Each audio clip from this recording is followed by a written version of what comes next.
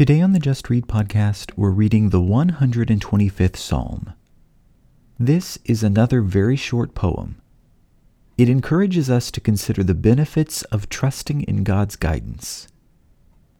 Let's read Psalm 125. A Song of Ascents. Those who trust in the Lord are as Mount Zion, which cannot be moved but abides forever. As the mountains surround Jerusalem, so the Lord surrounds his people from this time forth and forever.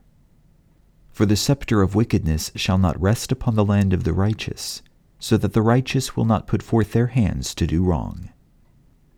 Do good, O Lord, to those who are good, and to those who are upright in their hearts. But as for those who turn aside to their crooked ways, the Lord will lead them away with the doers of iniquity. Peace be upon Israel. That was Psalm 125.